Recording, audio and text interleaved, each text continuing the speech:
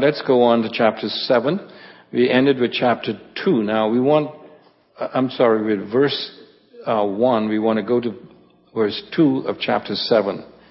Paul is continuing now his appeal to the Corinthians to respond positively to his explanations concerning his ministry among the Corinthian church in light of the charges that were being brought against him by false teachers.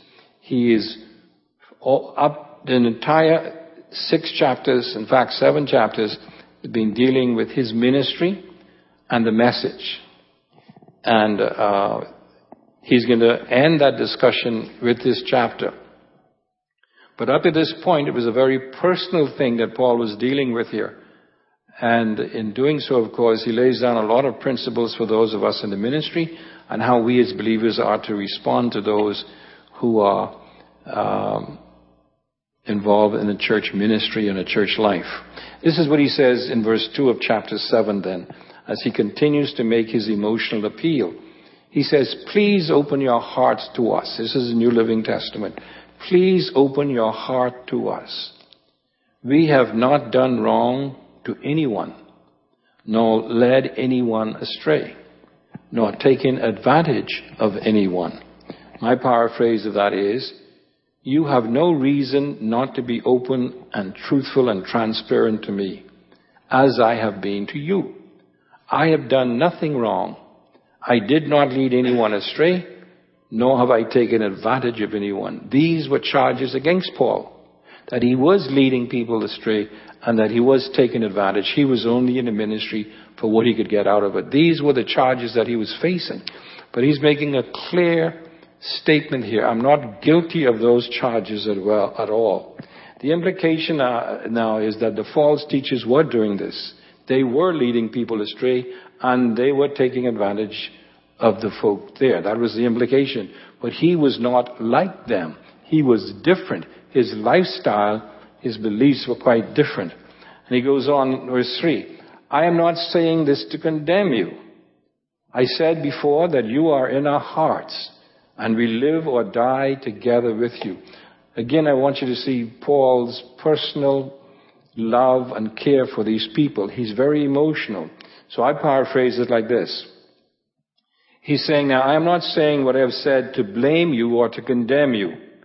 On the contrary, I have always told you that my love for you would cause me to die for you if necessary, even as I am living for you right now.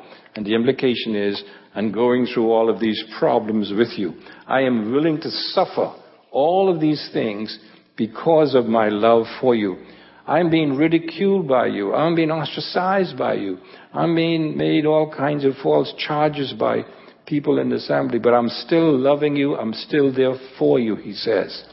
And so he says in verse 4, I have the highest confidence in you, and I take great pride in you. You have greatly encouraged me and made me happy despite all my troubles. He says, despite all of the problems you've given me, I still take pride in you, and I still have confidence in you to do the right thing. What Paul is doing here is preparing his people to receive his explanation concerning the joyful impact that Titus' report of how they had responded to his previous letter had caused them to be joyful in the midst of and in spite of tremendous persecutions and difficulties, including problems with him. In other words, he's preparing his people to receive this information that he wants to give them, that he hopes will make a change in their relationship.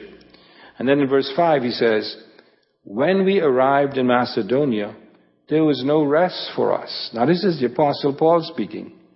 This is the one who says, be anxious for nothing, but in everything by prayer and supplication with thanksgiving, let your requests be made known unto God, and the peace of God, which passes all understanding, shall guard your heart and mind in Christ Jesus. Now here is this man who preached and taught that truth, saying, I have no rest. I have no peace. We face conflicts from every direction, with battles on the outside and fear on the inside. Paul is once more revealing both his inner and his outer emotional and psychological pain and stress he experienced as he waited to hear Titus' report regarding the Corinthians' response to what he calls a harsh letter. Now, as I mentioned before, we're not sure that this harsh letter that he wrote to them was 1 Corinthians or another letter that was lost. But we know it was a harsh letter. It was a letter that Paul confronted directly to people with and gave them demands to change. He even left Ephesus where he was, and he traveled to Troas in order to find Titus, whom he had sent to Corinth with the letter and to find out what their response was to this letter. But Titus wasn't there in Troas. So Paul went as far, he wasn't there when he went. He went looking for him to try to find out what was the response of the Corinthians to his harsh letter. And he was extremely anxious to hear how the church had reacted to his letter of correction. And he is undergoing severe emotional stress and pressure as he awaits to hear this report. Now, that's an amazing thing. This Apostle Paul can have no peace or no rest in his soul, as we would say, because he did not know how the Corinthians responded to his letter of correction. This is the Apostle Paul. He reveals that even his arrival in Macedonia did not give him any rest or any peace of mind. He was still emotionally in turmoil. He was still troubled in his soul. But notice now what he says in verse 8. But God, who encouraged those who are discouraged. Remember earlier he began this first epistle with talking about the God of all comfort. Now he's going to show how this God of all comfort comforts him in his discouragement. But God, who encourages those who are discouraged, like he was at that time, Paul was extremely discouraged, encouraged us by the arrival of Titus. So he is telling us now exactly how the God of all comfort comfort him in his discomfort and his discouragement. In verse 7 he says, his presence, that's Titus' presence, was a joy. But that's not all. But so was the news he brought, the encouragement he received from you. When he told us, first, how much you long to see me. Second, and how sorry you are for what happened. And third, how loyal you are to me. And the result was, I was filled with joy.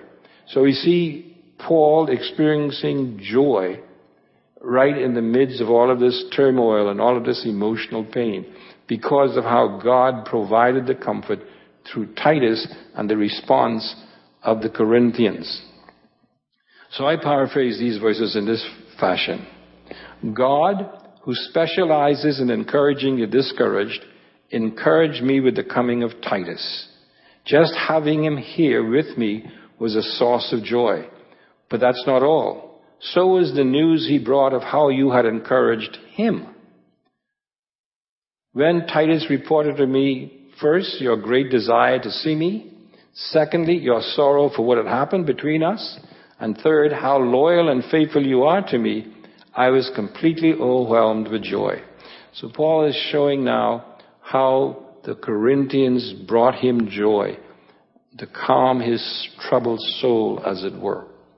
Just the presence of this young man, Timothy, was also a source of joy because he was afraid. He didn't know how the Corinthians would treat Titus because Titus was representing Paul. And Paul was afraid that they might have treated him bad, might not have even accepted him. But now Titus was back and they gave him an entirely different story. All of his concern, all of his anxiety, all of his worry was for nil. Nothing, because everything was just right. This is a real lesson here for us, isn't it? You see, when at times we worry over things we have no control rather than just leave it in the hand of God. Paul didn't do that here. Paul was worrying because of a letter. Now, you have to think this true. That letter, whether it's 1 Corinthians or another letter that we have, is supposed to be what? Inspired by God. But Paul was saying, that you can read in a moment, that he was actually sorry that he sent the letter for a while. Sorry that he sent a letter inspired by God. He regretted that. We can see in a moment, but it didn't last long, that regret. But anyway, thank God, Titus finally came. This shows, again, I believe, the importance of personal relationship with the people of God and how we can comfort and encourage one another in times of difficulties. We really need that. I've been experiencing that myself these past few months, this past year, in fact. People have encouraged us and so on. Like this morning, you remember I said that when somebody asked me how am I doing, I says I'm rejoicing in the midst of tribulation. Well, you know what the tribulation is, but I didn't tell you what the joy is. The joy is that today, Nancy and I are celebrating our 52 years of marriage. It's 52 years. You see? Like I said on my Facebook, the Bible says, God says, he who finds a wife finds a good thing and the favor of the Lord. Well, I found my good thing 52 years ago and the favor of God. And I'm not going to let it go. I'm not going to let it go. So I rejoiced even in the midst of problems and difficulties. That's what Paul is doing here. And I believe it's God who gives that comfort because he is the God of all comfort. Now that means, for us, we should be looking for individuals that we could bring comfort to.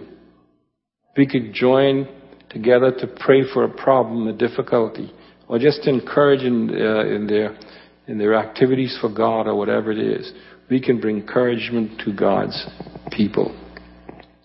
But now I wanted to be clear here.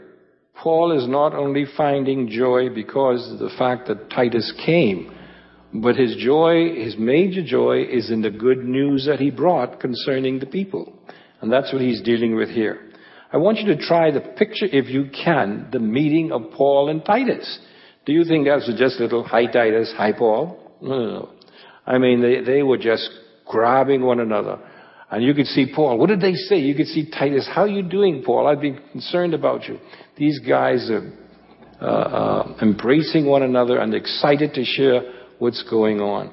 Titus wants to comfort Paul, and Paul wants to see what Titus has been, how he was treated by the Corinthians.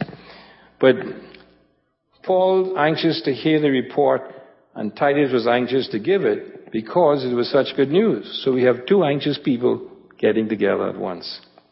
But let's be here again, as I say. It's the good news concerning the way that the people received Titus. First of all, we're going to learn that they opened their hearts to them, their hands. They opened their hearts to them and gave them a warm welcome. They accepted him into the assembly. They took care of him and everything.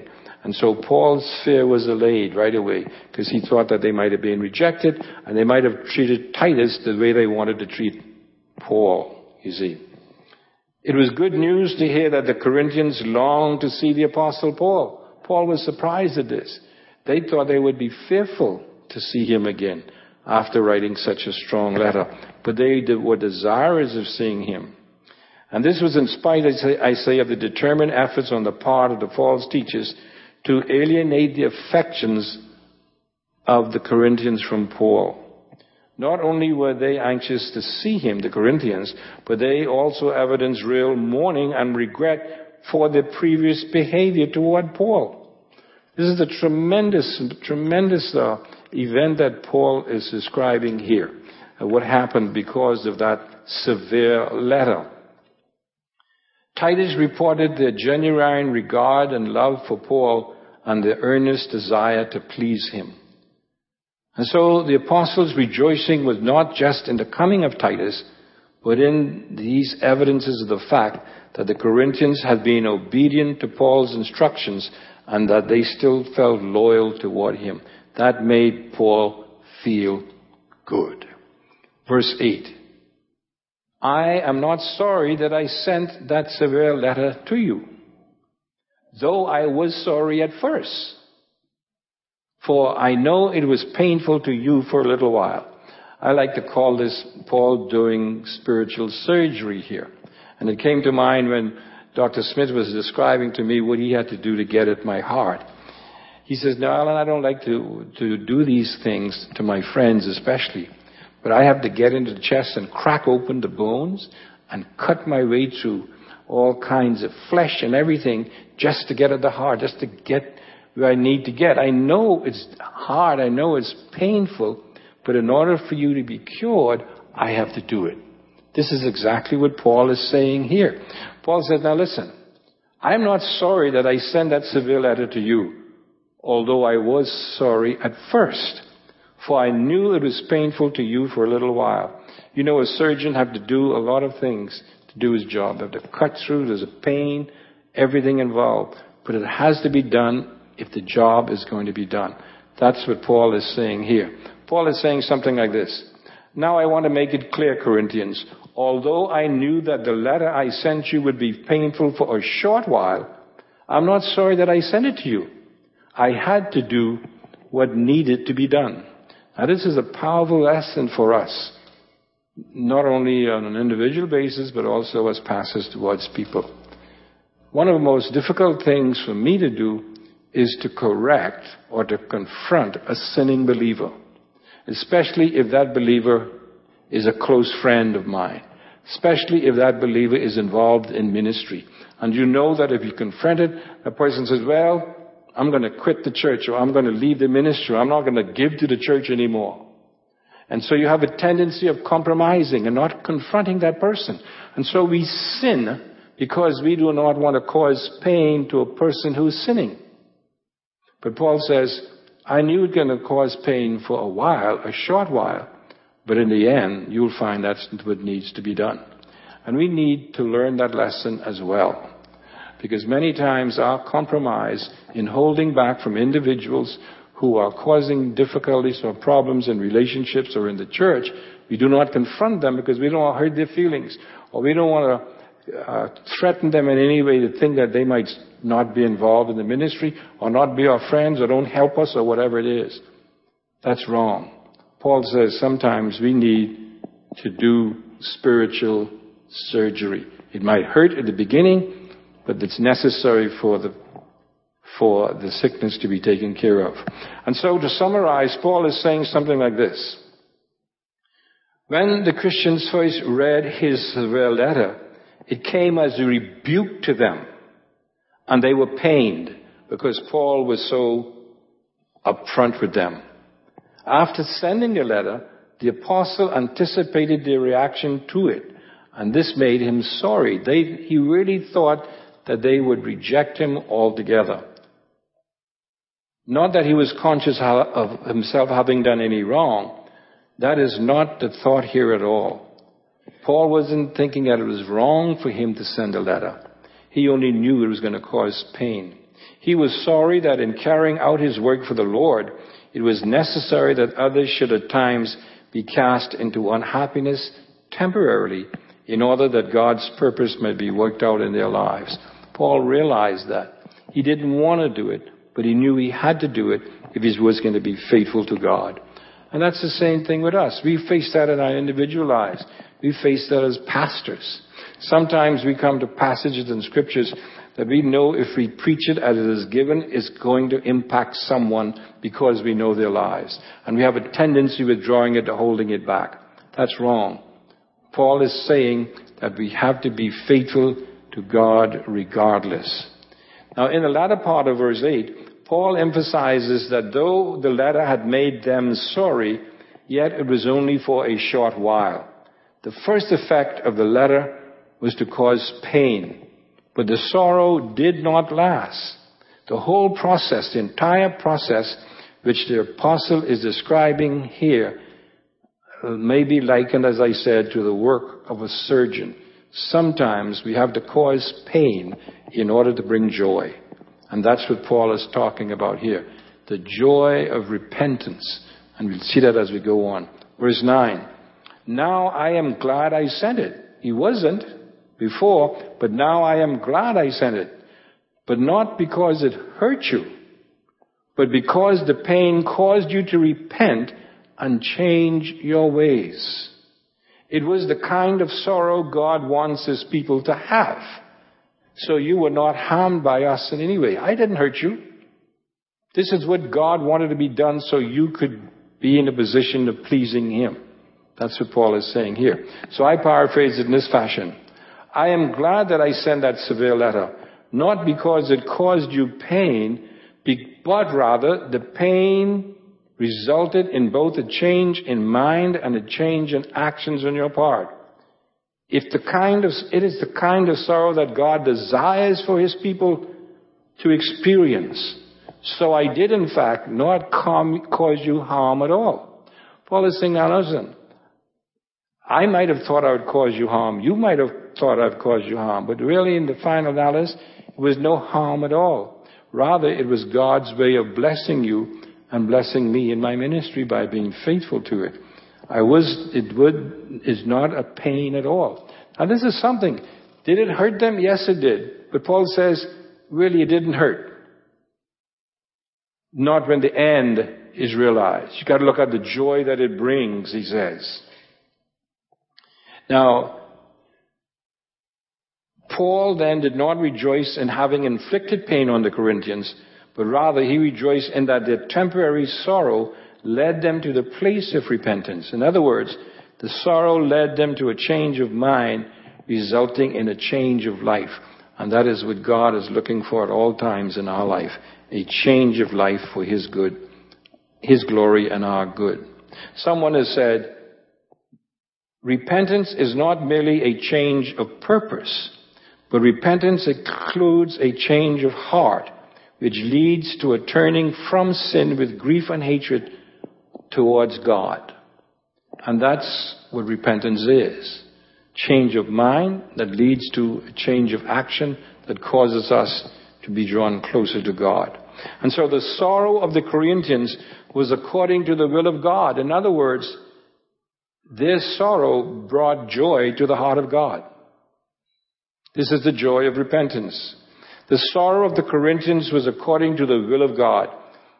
It was the kind of sorrow that God likes to see in His people. Because their sorrow and repentance were of genuine, godly nature, they suffered no permanent ill effects at all from the rebuke that Paul gave them in that letter. They suffered no kind of adverse effects, but instead they experienced right relationship with God. Notice verse 10. For the kind of sorrow God wants us to experience, notice that. God does want us to sorrow, but He wants us to sorrow over the right things in the right way. For the kind of sorrow God wants us to experience leads us away from sin and results in salvation. There's no regret for that kind of sorrow. In other words, there's no sorrow for that kind of sorrow. But worldly sorrow, which lacks repentance, results in spiritual death. My paraphrase of that verse is this. The kind of sorrow that God desires for us is that kind that leads us away from sin and its devastating results. Now, when it says results in salvation, it does not necessarily mean salvation from hell, although that could be included. But it talks about salvation from all of our problems, our difficulties, and everything that we are involved in that is not pleasing to God. Is talking about being delivered from that which we should not be involved in because of sin. We don't need to be sorry about that kind of sorrow that leads to repentance, because that's godly sorrow. The worldly sorrow, on the other hand, do not lead to change of mind or behavior and leads to spiritual death. Here it means no fellowship with God. You see, many times people who get caught in this sin or the results of this sin cause difficulties or pain in their life. And they say they're sorry for it. But you see, that's not repentance. They're sorrow for the results of it, not because of the fact that it's hurting God. And that's where the sorrow comes in. This verse contrasts then godly sorrow and the sorrow of the world. Godly sorrow means grief which comes into a person's life after he or she has committed a sin and which leads to repentance. The person realizes that God is speaking to them, and so they take sides with God against sin. That's godly repentance. When our minds, our attitude change towards a way of life because we realize it is painful to God. We turn away from it and we get on a course that pleases and honors God.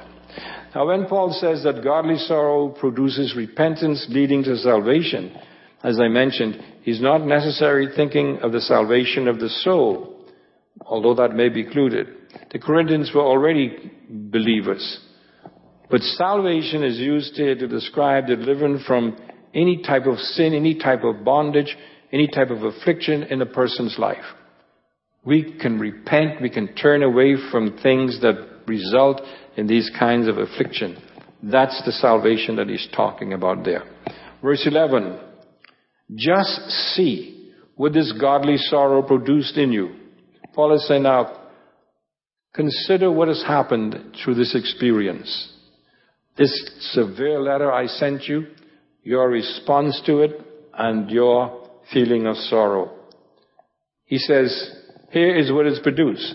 Such earnestness, such concern to clear yourself, such indignation, such alarm, such longing to see me, such zeal, and such a readiness to punish wrong. All of these are the results of this severe letter causing sorrow that lead to repentance. You showed that you have done everything necessary to make things right. That's what Paul is saying here. So my translation of that is this. You have demonstrated that you have done everything I have instructed you to do to make everything right. Your repentance is complete. Paul is commending them for how they responded to his letter of correction. And so the apostle points to the experience of the Corinthians as an example of what he said in the first part of verse 10. The very things which he had spoken concerning godly sorrow was manifested in their own lives. We would say today, as evidence of this very fact that you sorrowed in a godly manner, Paul goes on to state various results of the godly sorrow. Notice what he says. My purpose then was not to write about who did the wrong or who was wronged. I wrote to you so that in sight of God you could see for yourselves how loyal you are to us. We have been greatly encouraged by this. Now I need to look at the screen, I think, because I want to look at each one of the areas that he says, and I think I've missed them out of my notes here, and so I need to look at the screen here. Look at the things that Paul says resulted from their repentance. Such earnestness. This resulted now from their repentance. In other words, he says, as a result of this severe letter, you became diligent and earnest to put things right. You didn't have that attitude before, but it resulted in diligence to put things right. It says, such concern to clear yourselves, such earnest resolve to rid yourselves of any further guilt or blame for the situation. Their repentance was genuine, a change of mind, an attitude that led to a change of behavior. Paul says all of this resulted from this severe letter. Then he goes on. Such indignation, in other words, such regret for allowing sin in the assembly to go on without applying the proper discipline. Because this is probably what they had failed to do. You remember we studied that in the first letter, where there was a man who was involved in immorality, but they didn't discipline him. They allowed it to go on and on. But now Paul is saying because of his severe letter, their attitude has changed and they want to put it right. And they're diligent. The next one is, it says, such alarm. What fear of having to be corrected by Paul upon his return to them. In other words, they also said, boy, if we don't put this right, if we think this letter is severe, when Paul comes again, it could be even more severe. So we better put things right. Then he says something else. Such longing to see me. They had a great desire now to see Paul once again, knowing that they had responded to his severe letter in a godly way. Before, they didn't want to see Paul. They didn't want to see that man anymore. But now, because of their godly repentance, they were longing to see their pastor. Then he says, such zeal to have things put right in the assembly for the glory of God. They were anxious to get it done now. Then he goes on, he says, such a readiness to punish wrong. Such a willingness to now administer discipline to sinning members within the church. They didn't want to do that before, but now they were anxious to do that. They are willing to do that, and they want to do it, and it was all a result of this severe letter. And finally he says, you showed that you have done everything necessary to make things right. You've done everything ready. You've done everything properly, just the way I instructed you. You've demonstrated that you have done everything I've instructed you to do to make everything right. Your repentance is complete. That's an amazing thing. Your repentance is complete. So the apostle points to the experience of the Corinthians as an example of what he said in the first part of verse 8 about the fact that it leads to repentance, genuine repentance. And genuine repentance is being described here. Change of mind, change of attitude that leads to a change of action. Then he says, my purpose then was not to write about who did the wrong or who was wronged. I wrote to you so that in the sight of God, you could see for yourselves how loyal you are to us. We have been greatly encouraged by this. Now, this is a very troublesome verse for many translators because there are four major problems in this verse. I won't take much time with it. The first is, which letter is Paul referring to when he wrote to them? Is it the first epistle that we have, or is it a lost epistle? Second, who is the man who had done the wrong? Was it the immoral person we read about in the first epistle, or was it another rebel in the assembly who had done Paul wrong and the Corinthians? Third, who is the man who suffered the wrong? Now, if it was the immoral man that talked about in the first Corinthians, then the one who suffered wrong was the father of the one who was sinning, because he was staying with his father's wife, right? But some says that probably meant that his father had died, so we don't know. So this is a problem here. And then there's a little problem in how the verse should be read. Should the last part of the verse be translated, our care for you, or your care for us? Now, how we've looked at it is my care for them, or your care for us. So that's just a little problem. We won't get into that because that has nothing to do much with the practical application of this. Now, in verse 13, because Paul's letter had the desired effect, Paul was comforted. The Corinthians had repented and taken sides with him. In addition, he was encouraged by the enthusiasm Titus showed concerning the saints, because he had been refreshed by his contact with them. Notice what he says. In addition to our own encouragement, we were especially delighted to see how happy Titus was about the way all of you welcomed him and set his mind at ease. So you see, Titus was concerned about going to Corinth himself. This just shows you how a little squabble in the church could cause so much discomfort and unease to people. Titus was actually afraid to go back because he thought that he might have been treated ill by the people. I had told him how proud I was of you, Paul says, and you didn't disappoint me. I have always told you the truth, and now my boasting to Titus has been proved true. So this implies that before Paul sent Titus with that letter, Paul didn't say anything bad about the Corinthians. To the contrary, he was saying, these are good people. I love them, I care for them, and everything else. And Paul boasted about the Corinthians to Titus before he went. And just as everything the apostle had ever said to the Corinthians was true, so his boasting to Titus had been found to be true also. And so he rejoiced in that. Verse 16.